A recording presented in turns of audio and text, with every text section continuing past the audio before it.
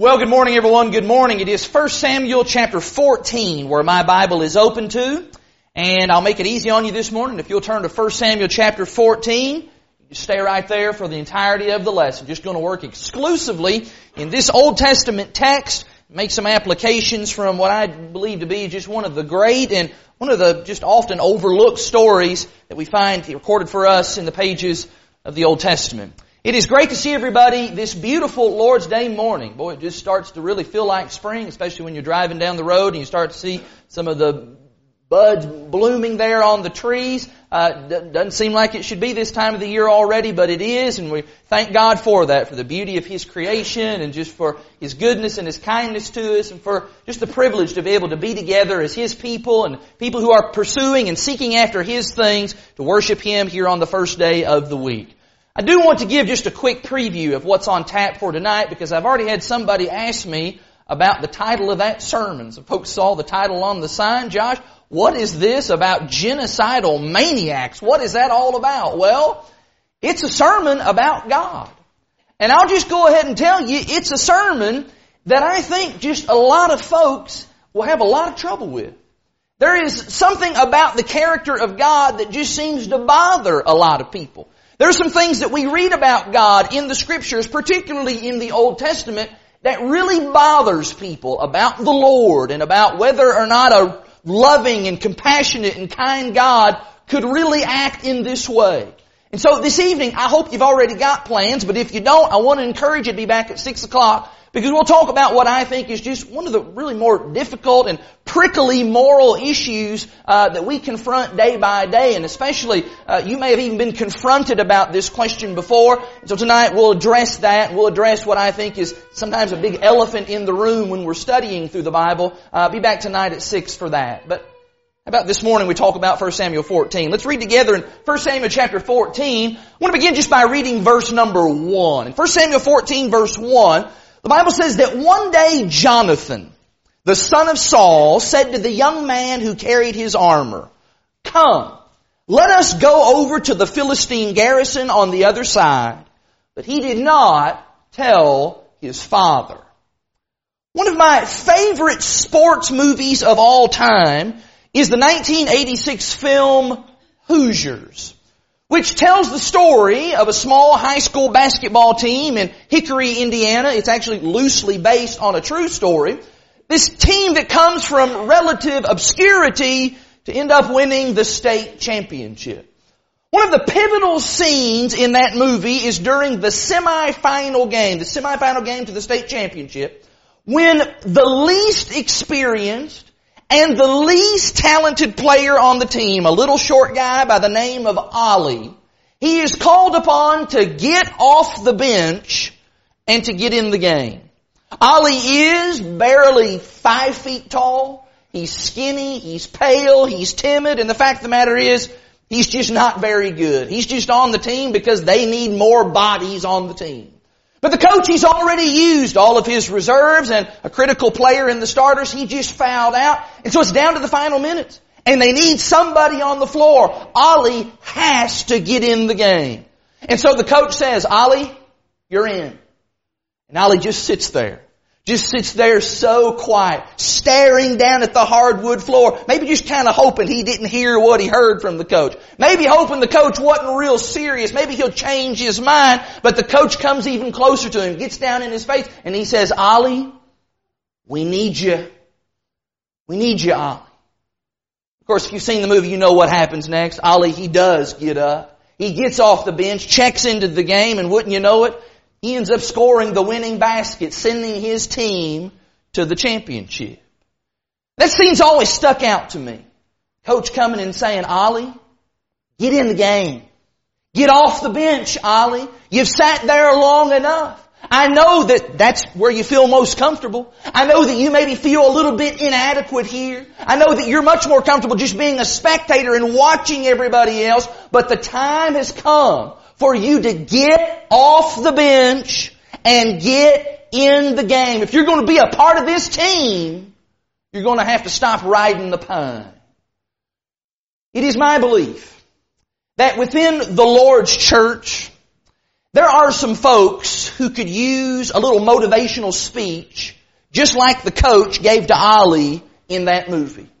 I believe that there are people who are on the church team, if you will, who could use the kind of pep rally speech that causes them to get up and to get busy and to be involved in the work of the Lord. And there's a number of reasons as to why they want to stay on the bench. Maybe it is they're there because they feel inadequate. They just don't feel like they have talents that could be put to use in some way. Maybe it's just ignorance. Maybe they just don't even know what to do or how to even get started. Maybe it's even just, worst of all, maybe it's just indifference. They just don't even care to even be involved. But I am convinced that they need to be told to get off the bench. And I'll just go ahead and confess to you. On more than one occasion throughout my Christian life, I have been so tempted to go to a brother in Christ, or to even go to a sister in Christ and grab them by the shirt collar, shake them a little bit, scream in their face and shout, "Get off the bench! You're not doing anything. You're not helping here. You're not being of assistance in the work of the Lord. Your brothers and your sisters, they're the ones doing all the work. They're the ones doing all the visiting. They're doing all the giving. They're doing it all. You're just watching. Get up! Get off the bench." I've been so tempted to do that. But of course, I've restrained myself from doing that. You and I know that no amount of screaming and no amount of hollering is going to do any good. You can't scream anybody into getting them to do what is right. But you know what you can do, and what I intend to do this morning? You can talk. And you can reason from the Word of God. And that's exactly what I want to do from 1 Samuel, the 14th chapter. I want us this morning to look at the story of a young man by the name of Jonathan, who is identified there in verse number 1 as the son of Saul, who was the king. And I want us to see what happens when we do what Jonathan did, and that is get off the bench. And I'm really just not making any tricks this morning, because all I want to do, if you are sitting on the bench, I want to convince and compel you to get off the bench. As the children of God, we must come to the place where we understand that we are called to serve. And that means we must, emphasis must, get in the game. We must get off the bench. And if you're sitting on the bench this morning, I hope that by the end of this lesson you will be off the bench. If, however, you are amongst those who feel like, well, I'm kind of already in the game. I'm involved. I'm involved in this way and in that way, and I'm doing all these various things for the Lord. Great. I'm happy for that, and I'm so thankful for you, and I'm appreciative of what you're doing. But maybe I can say some things that this morning that will encourage you to continue in that, and to maybe be even more involved than you already are. In fact, sometimes what happens in many cases is we kind of go through peaks and valleys in our walk with God. You ever kind of felt that happen? You know, there's moments where we just feel like, man, I'm just really gung-ho about this, just banging it out for the Lord, and then a little time goes by and we're kind of in one of those valleys, and I just kind of want to rest on my laurels a little bit. We'll kind of just take a break a little bit. In fact, this happens, I think, most predominantly in growing churches and in bigger churches. In a growing church, it's easy for folks to say, well, hey, you got these new folks coming in. Just let them do some stuff, and I'll just kind of just ease off a little bit. Or maybe in a big church, the temptation sometimes is to just kind of fade into the background, just kind of blend in with the scenery and the potted plants and everything, and maybe just folks won't even notice that I'm not doing anything. This morning, I want to try to help all of us to stay motivated, to be involved in the work of the Lord wherever you are. I hope that you will come to realize that the bench, it's not where you need to be, and it's not where you want to be. And I want to do that from 1 Samuel chapter 14. Now, maybe just kind of setting up 1 Samuel chapter 14 a little bit might help us before we start reading here. Here's what you just need to know. Let me give you just the Cliff Notes version. The Philistine army has the Israelites trapped in a corner. The Philistines are those fierce, war-mongering people who have tens of thousands of mighty soldiers who've been trained for battle. And they are armed with their chariots and their swords and their spears, things that the Israelites did not have. They seem to just have every advantage in every possible way. They don't have one thing that the Israelites do. They don't have God. They don't have the God of heaven on their side. And even though it seems as if the Israelites have forgotten that fact by and large, there's still at least one person amongst the Israelites who has not forgotten that God is on their side. And that is this young man that we met in verse 1, this man named Jonathan. Look at what the Bible says about Jonathan in these first 5 verses. Read verse 1 again. One day Jonathan, the son of Saul, said to the young man who carried his armor, "Come, let us go over to the Philistine garrison on the other side." But he did not tell his father. Well, why didn't he tell his father? Well, verse 2. Saul was staying in the outskirts of Gibeah under the pomegranate tree at Migron. The people who were with him were about 600 men, including Ahijah, the son of Ahitub, Ichabod's brother, the son of Phinehas, son of Eli, the priest of the Lord in Shiloh, wearing an ephod. And the people did not know that Jonathan had gone. And within the passes by which Jonathan sought to go over to the Philistine garrison, there was a rocky crag, or I like one translation just says sharp rocks on the one side and sharp rocks on the other side. The name of the one was Bozez, and the name of the other was Seneh. The one crag rose on the north in front of Michmash, and the other on the south in front of Geba. Well, what exactly is happening here in these verses? Well, in verse 2, Saul and his men, they're hiding out.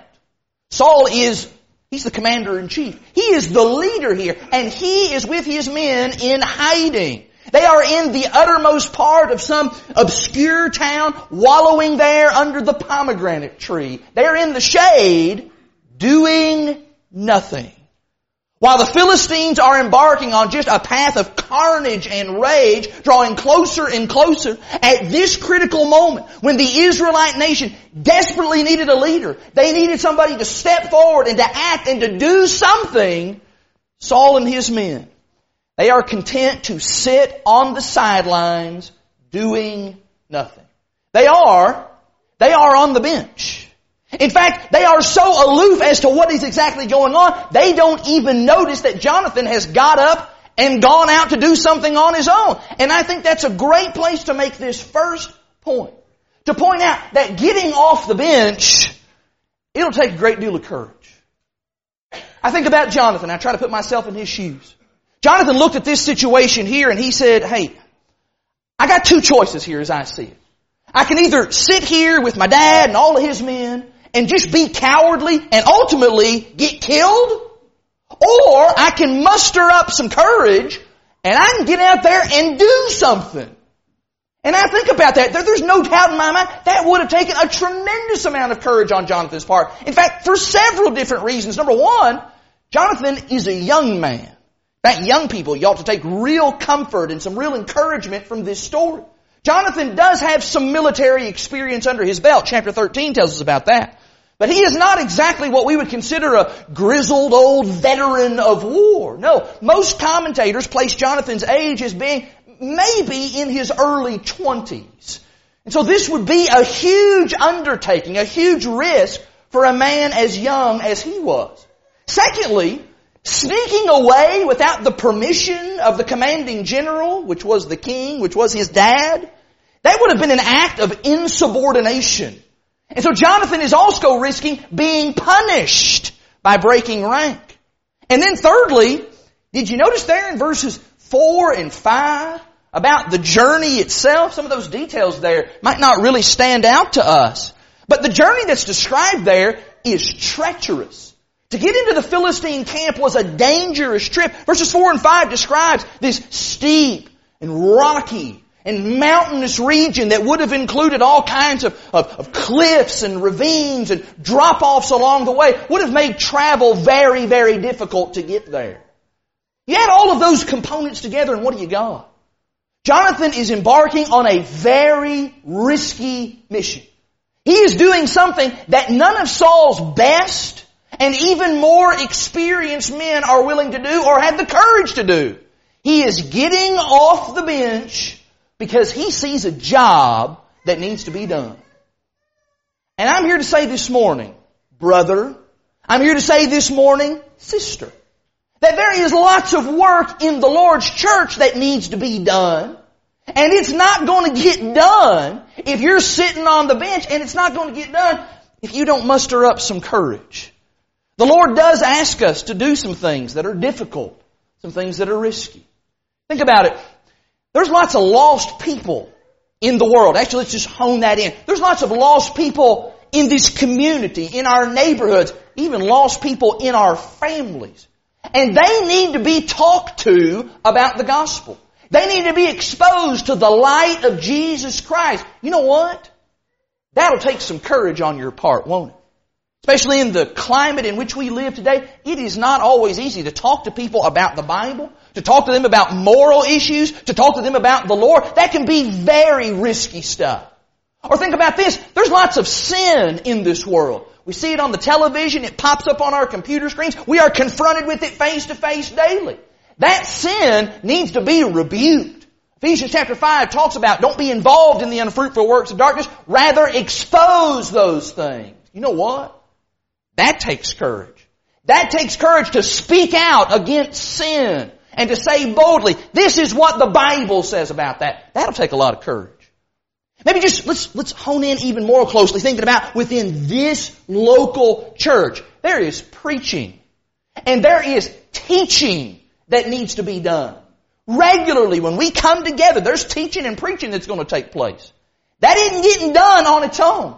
That takes people. That takes people who have some courage to do that. Somebody looks at the idea of teaching a Bible class and I couldn't do that. It just scares me to death. Going down there and teaching all them little ankle biters downstairs, doing that for a whole quarter, or standing up in front of the auditorium teaching all these scary adults up here. I just can't do that.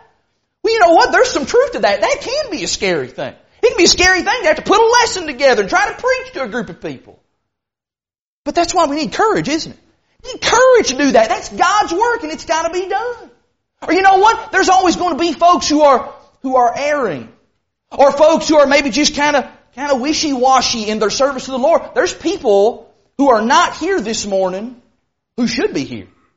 I'm not talking about the folks that we mentioned that were on the sick list, or folks that are traveling, folks we know where they're at and we know what's going on. No, I'm looking, I see some empty holes here of folks who, they're just not here. No reason, no excuse, no, legitimate reason for them not to be here. What are we going to say to those folks? What are we going to say to some brother or some sister when we see them in sin? Going to need to speak out. Going to need to be that donkey. Talked about that just a couple of weeks ago. That'll take courage, won't it? Not always easy to confront somebody about sin or about spiritual weakness.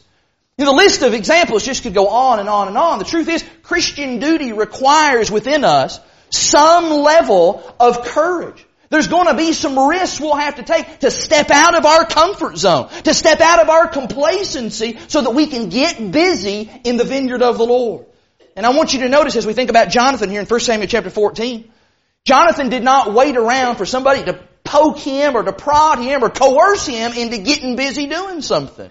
Jonathan saw something that needed to get done and he set about the task of doing it. And that's what the Lord's church needs. That's what we need more of right here at Lakeside. We need more men and more women with, what's the word I'm looking for? Initiative. We need people who have initiative.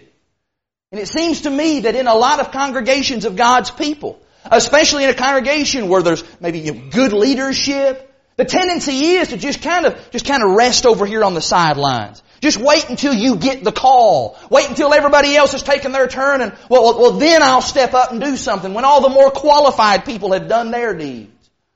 The example of Jonathan just absolutely squashes that notion. Jonathan shows us that when there's work that needs to be done, I need to do it. Even if it is hard work, even if it is risky and dangerous work, I need to get off the bench and do it.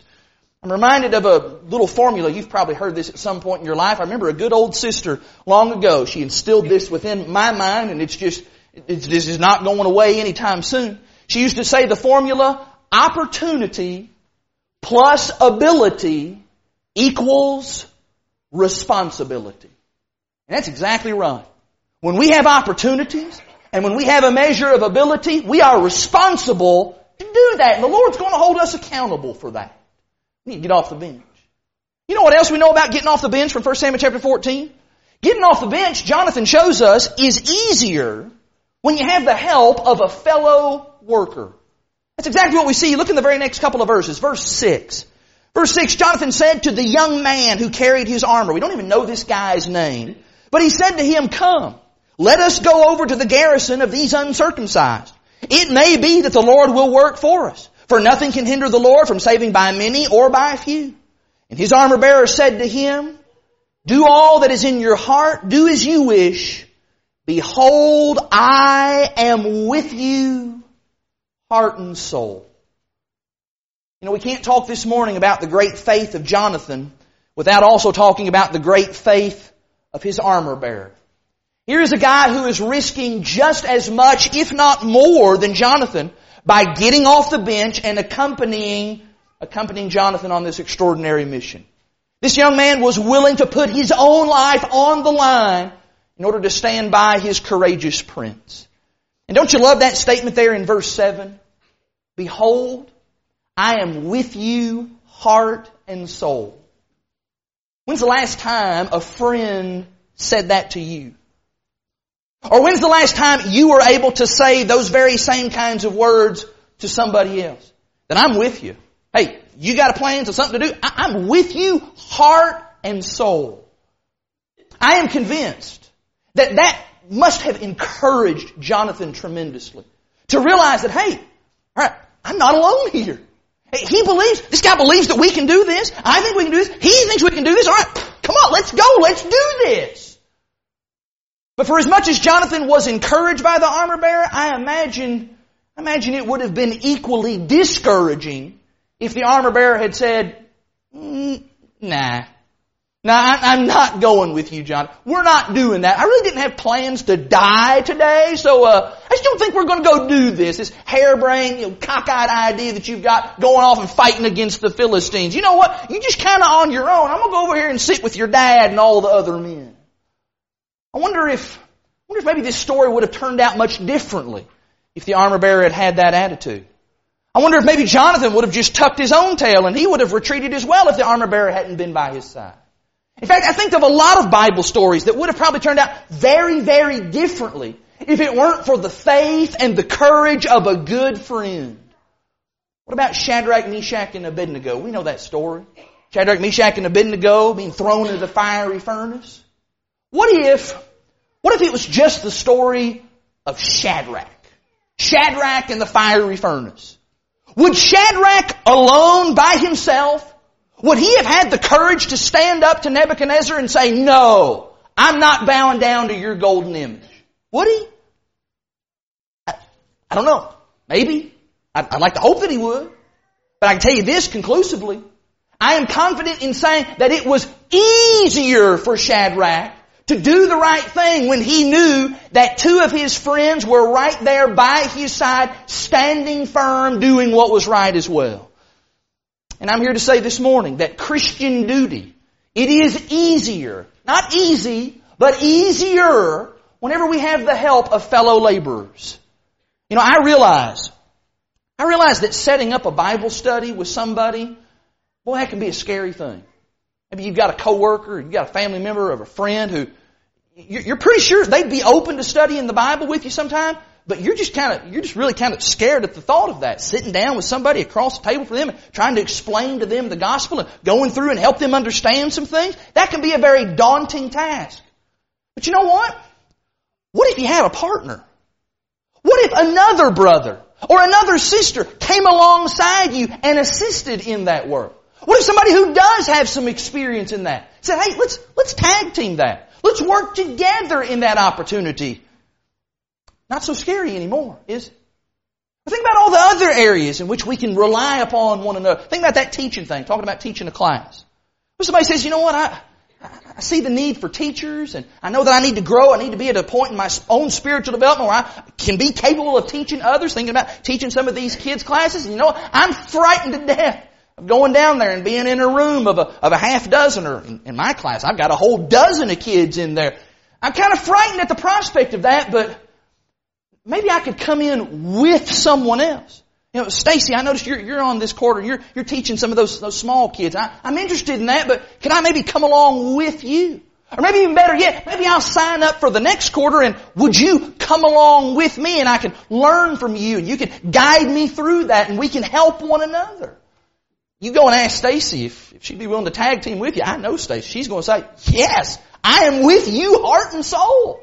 And I'm convinced, as I look around this room, I'm just convinced that we are in the midst of a group of people who if you'd go just pick anybody out and say, hey, would you come do this with me? You know, there's some folks I know that need to be visited. We've got some shut-in folks, got some elderly folks, some widowed folks, some sick folks, and I want to do that. I want to be more involved in that, but I'm always kind of timid about that and feel like I'm not going to be able to really carry on a conversation, but would you go with me? Could we do that together? I'd like to believe that if you ask anybody in this room, will you? That you're going to get a resounding yes. I'd like to believe that that's just so here. People are going to say, yes, I am with you heart and soul. You know, the truth of the matter is, God has given us this wonderful family, not just so that we could, meet up on Sundays and we update one another as to the status of all of our individual efforts, but instead He gave us this family so that we could help each other in carrying out His work. We're going to rely upon one another. And we see that all throughout the Bible. Think about Jesus. He got this group of men, these apostles. And when it came time to send those men out, how did He send them out? Send them out in pairs. Jesus saw that there was some strength in numbers. Or think about how Paul, we just got studying in the book of Colossians there. The end of the book of Colossians, Paul just names all these guys. Who were all these people? They were his fellow laborers. People who were companions in the work of the Lord. Think of the great tandems in the Bible, Paul and Barnabas, Aquila and Priscilla. If you examine your life and you realize, you know what, I'm pretty much sitting on the bench spiritually, then can I encourage you today to grab somebody, grab me. I'm giving you an invitation to grab me and say, I need some help here. I'm looking to be more involved. I want to put my talents to use. I want to serve the Lord in a better way. Will you help me? Will you be along with me? I'm going to give you a big yes. I'm going to say, I am with you, heart and soul. But I want you to notice as we continue on 1 Samuel 14. Notice what else happens when you get off the bench. After Jonathan and his armor bearer, after they've made this pact that they're going to proceed toward the garrison of the Philistines. Read with me beginning in verse 8 now. Then Jonathan said, behold, we will cross over to the men, and we will show ourselves to them. If they say to us, wait until we come to you, then we will stand still in our place. We will not go up to them. But if they say, come up to us, then we will go up. For the Lord has given them into our hand. And this shall be the sign to us. And so both of them showed themselves to the garrison of the Philistines. And the Philistines said, look, Hebrews are coming out of the holes where they've hidden themselves. And the men of the garrison hailed Jonathan and his armor bearer, and they said, come up to us, and we'll show you a thing. Jonathan said to the armor bearer, come up after me, for the Lord has given them into the hand of Israel. You know what these verses demonstrate for us? They demonstrate for us the importance that if you're going to get off the bench, that's going to require discerning the will of God. You know, Jonathan has, without a doubt, a great idea. Sneaking up on the Philistines, that's a great idea, at least in theory. But in practice, well, it might not turn out to be such a great idea. In fact, it may be entirely the wrong idea. It may be completely contrary to what God wants Jonathan to do. And that's exactly why Jonathan is wise enough to recognize, hey, we need to kind of just perform a test here. We need to figure out if this really is God's will for us. If it is, then we're doing it. There's no backing out. But if it's not God's will, then we're going to scrap the whole thing. We're going to have to figure something else out. And I want us to understand that that's a really important point here. How important that is for all of us. That if we are going to get off the bench, if we are going to do God's work, we're going to need to figure out what God's will is before we take any kind of action. And no, I realize we don't have the benefit that Jonathan did of some kind of divine intervention where God's going to, thunder His voice from heaven, or God's going to reveal Himself in some kind of miraculous way so that we can know whether we're doing the right thing. Hey, God, if you want me to invite my neighbor to come to services next week, then, make this bush just burst into flames. God's not going to do that. But what do we have for discerning the will of God? Well, we have something Jonathan didn't have. We have the complete revealed Word of God. We've got the Scriptures. And it is that wonderful book that all of us, I hope, own a copy of and we have access to at any time. And it tells us exactly what God expects His people to do. Now sometimes what God wants His people to do, it's very clear and it is very specific and pointed. I think about, for example, James 1:27. Visit orphans and widows in their affliction. That is very, very direct. Other times though, God's commands and God's will, it's very broad and He speaks in very general terms, such as do good unto all men, Galatians 6 verse 10. And of course, there's just all kinds of different commands and all kinds of different ways in which God reveals His will to us, all across that broad spectrum. But the point is, God has spoken. And He has revealed to us what He wants us to know and what He wants us to do. And it is then up to us to get in the Word of God so that we can then know the will of God and execute it. We need to have the kind of faith that's going to rely on God's Word.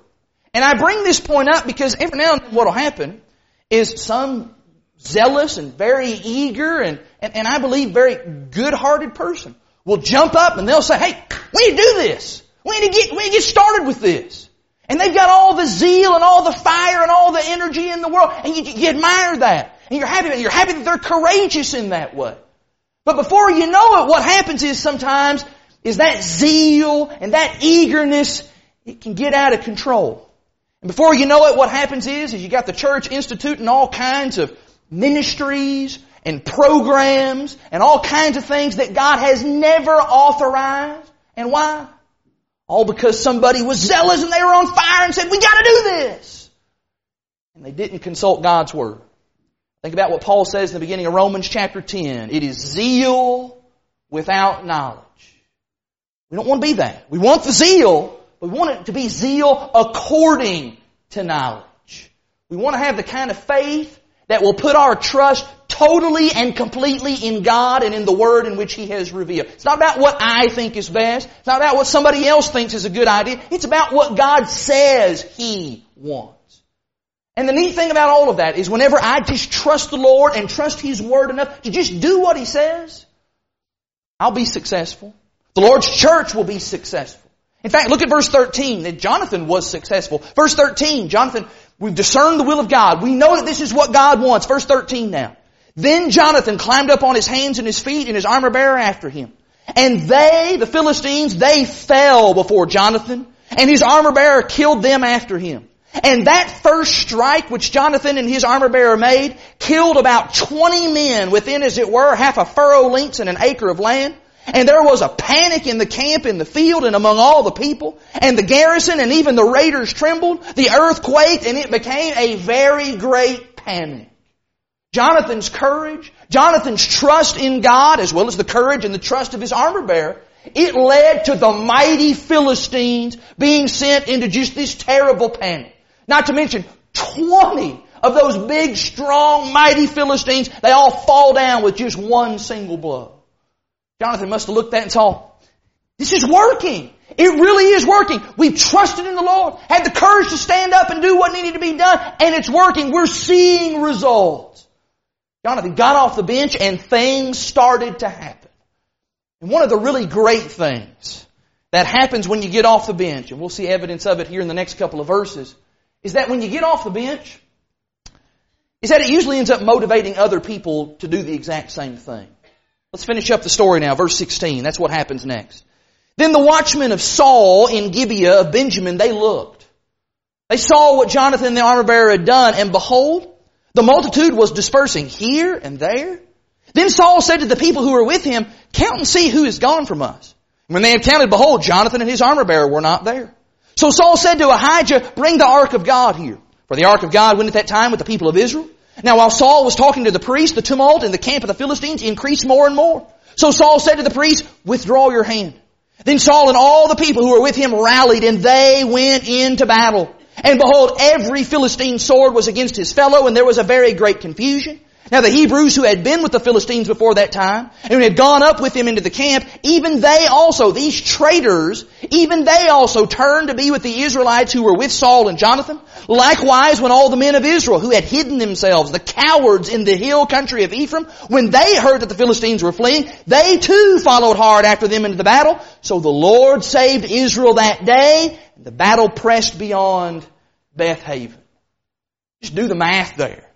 Jonathan's dad, all of his cowardly soldiers, even all of those Israelite traitors, and all the ones who had went and hid themselves into the caves and any place they could find to hide themselves, even they, when they heard of Jonathan's courage, they got off the bench. They said, we got to get into the game too. They got involved in the vitally important work that needed to be done here. No more sitting around and resting on our laurels. It's time to get up and it's time for us to give our best. What Jonathan did was Jonathan set the pace. And what I'm saying to you this morning is that if we will display the same kind of courage that Jonathan did within the Lord's church, doing God's work in His kingdom, if we will get off the bench, if we will get busy, discerning God's will, doing things His way, if we'll be the pace setter, others are going to follow. Others are going to see that. And others are going to want to be involved. And I say that saying, it doesn't matter how old you are. It doesn't matter whether you're a man or whether you're a woman. It doesn't matter how long you've been a Christian. If you'll take some initiative to even rise to the occasion and do something a little bit unexpected. The kind of thing where if somebody sees you stepping up and doing that, they're going to, whoa, he's really doing that. Hey, what she's doing? Hey, I can't help but take notice of that. Folks are going to see that. And they're going to want to follow suit. They're going to want to be involved in God's work. Won't be long before we've got just a whole church full of folks who are busy. And all of us are involved in the work of God. I'm reminded of a young lady that I met several years ago. I was preaching in a gospel meeting. This was a smaller congregation, a good group, but a small congregation. And this young lady, she was a teenager. I think she was like 13. She had just recently obeyed the gospel. And everybody, to a person, everybody in that congregation at some point during the week asked me if I had observed that young lady. If I had seen her faith. They wanted to tell me something about that young lady. That young lady was very much, she was a Jonathanette, or whatever the female equivalent of Jonathan would be. This young lady in a smaller congregation in a rural area, in a place where it's very easy for folks to kind of get discouraged, in a congregation where they didn't have a lot of the same blessings that we do here, not just a big number, but where there's vibrancy and there's energy and young people and things like that. This young lady, she just saw work that needed to be done. So she set about doing it. And no, I'm not talking about, wild and crazy things like trying to get up and preach or things like that. I'm just saying when she saw jobs that needed to be done, she did them. She said, hey, can I sign up to help clean the church building? 13 years old, I want to clean the church building.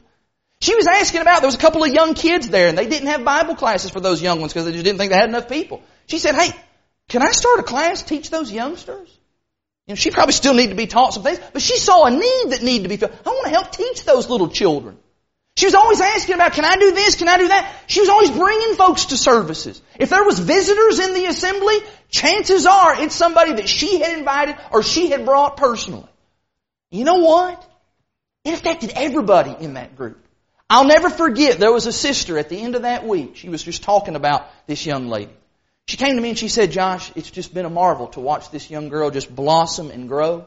She said, I've got to tell you, probably just the most poignant thing about all of it is that she's made me want to be a better Christian. And this comes from a woman who was I think she was up in her 50s. I see this young woman and she makes me want to do better. I'll tell you, Christian service, it's an awfully contagious disease. All it takes is just one person who has the desire and the determination and the drive and the want to do what's right. And it can be the spark that sets off just a firestorm of good and great work for the Lord's kingdom. Could you be that spark? Don't you want to be a spark like that? I want to be. I want to be a Jonathan. And I want to be a Jonathan not because I want a bunch of glory, or because I want everybody looking at me and say, wow, look at him. Look at what he's doing. No, I want to be a Jonathan because there's work that needs to be done. There's work that needs to be done in this local church. And we need as many folks as we can possibly get to help in that work. You may be the spark. You may be the spark that sets this church just on fire to grow. Somebody says, well, we're already growing. Yeah, we've been growing. I hope you're not content to just stay right here where we are. We want to continue to grow, not just in number, but in faith and in our understanding of the Scriptures. You can help this local church reach just unprecedented heights. You may be the Jonathan that we need. I'll tell you, the very just worst thing that you could do this morning is hear all of this stuff and look at Jonathan's example and nod your head and think, yeah, that's all true. Those are all good points. And then to think that this lesson is for somebody else. Josh is talking to Brother Lazy over there. Or Sister Doesn't Do Anything over here. That's who he was talking to. I'm a good man. I'm a good woman. I'm a good Christian person. And, that wasn't really for me. That was for somebody else. I've quoted it before, but I'll quote it again. All that it is required for the triumph of evil is for good men or good women to do nothing. You don't have to go out and commit some big salacious sin in order to advance the devil's agenda. All you need to be is just a good Christian man or a good Christian woman sitting on the bench. Just don't do anything. You will help the devil's cause. This lesson this morning, it's for everybody. It's for you. It's for me. It is for Christians of every shape and every size. Being a part of God's kingdom means being an active part of that kingdom. In fact, I can encapsulate everything that I've said this morning from 1 Corinthians 15, verse 58, where Paul says, therefore, my beloved brothers, be steadfast, be immovable, always abounding in the work of the Lord, knowing that in the Lord your labor is not in vain. Does that describe you? Are you, personally, individually, are you abounding? Are you abounding in the work of the Lord? Or is it possible that you're sitting on the bench? If you are sitting on the bench, then I want to implore you with the same words that the coach implored Ollie with in Hoosiers. Get up.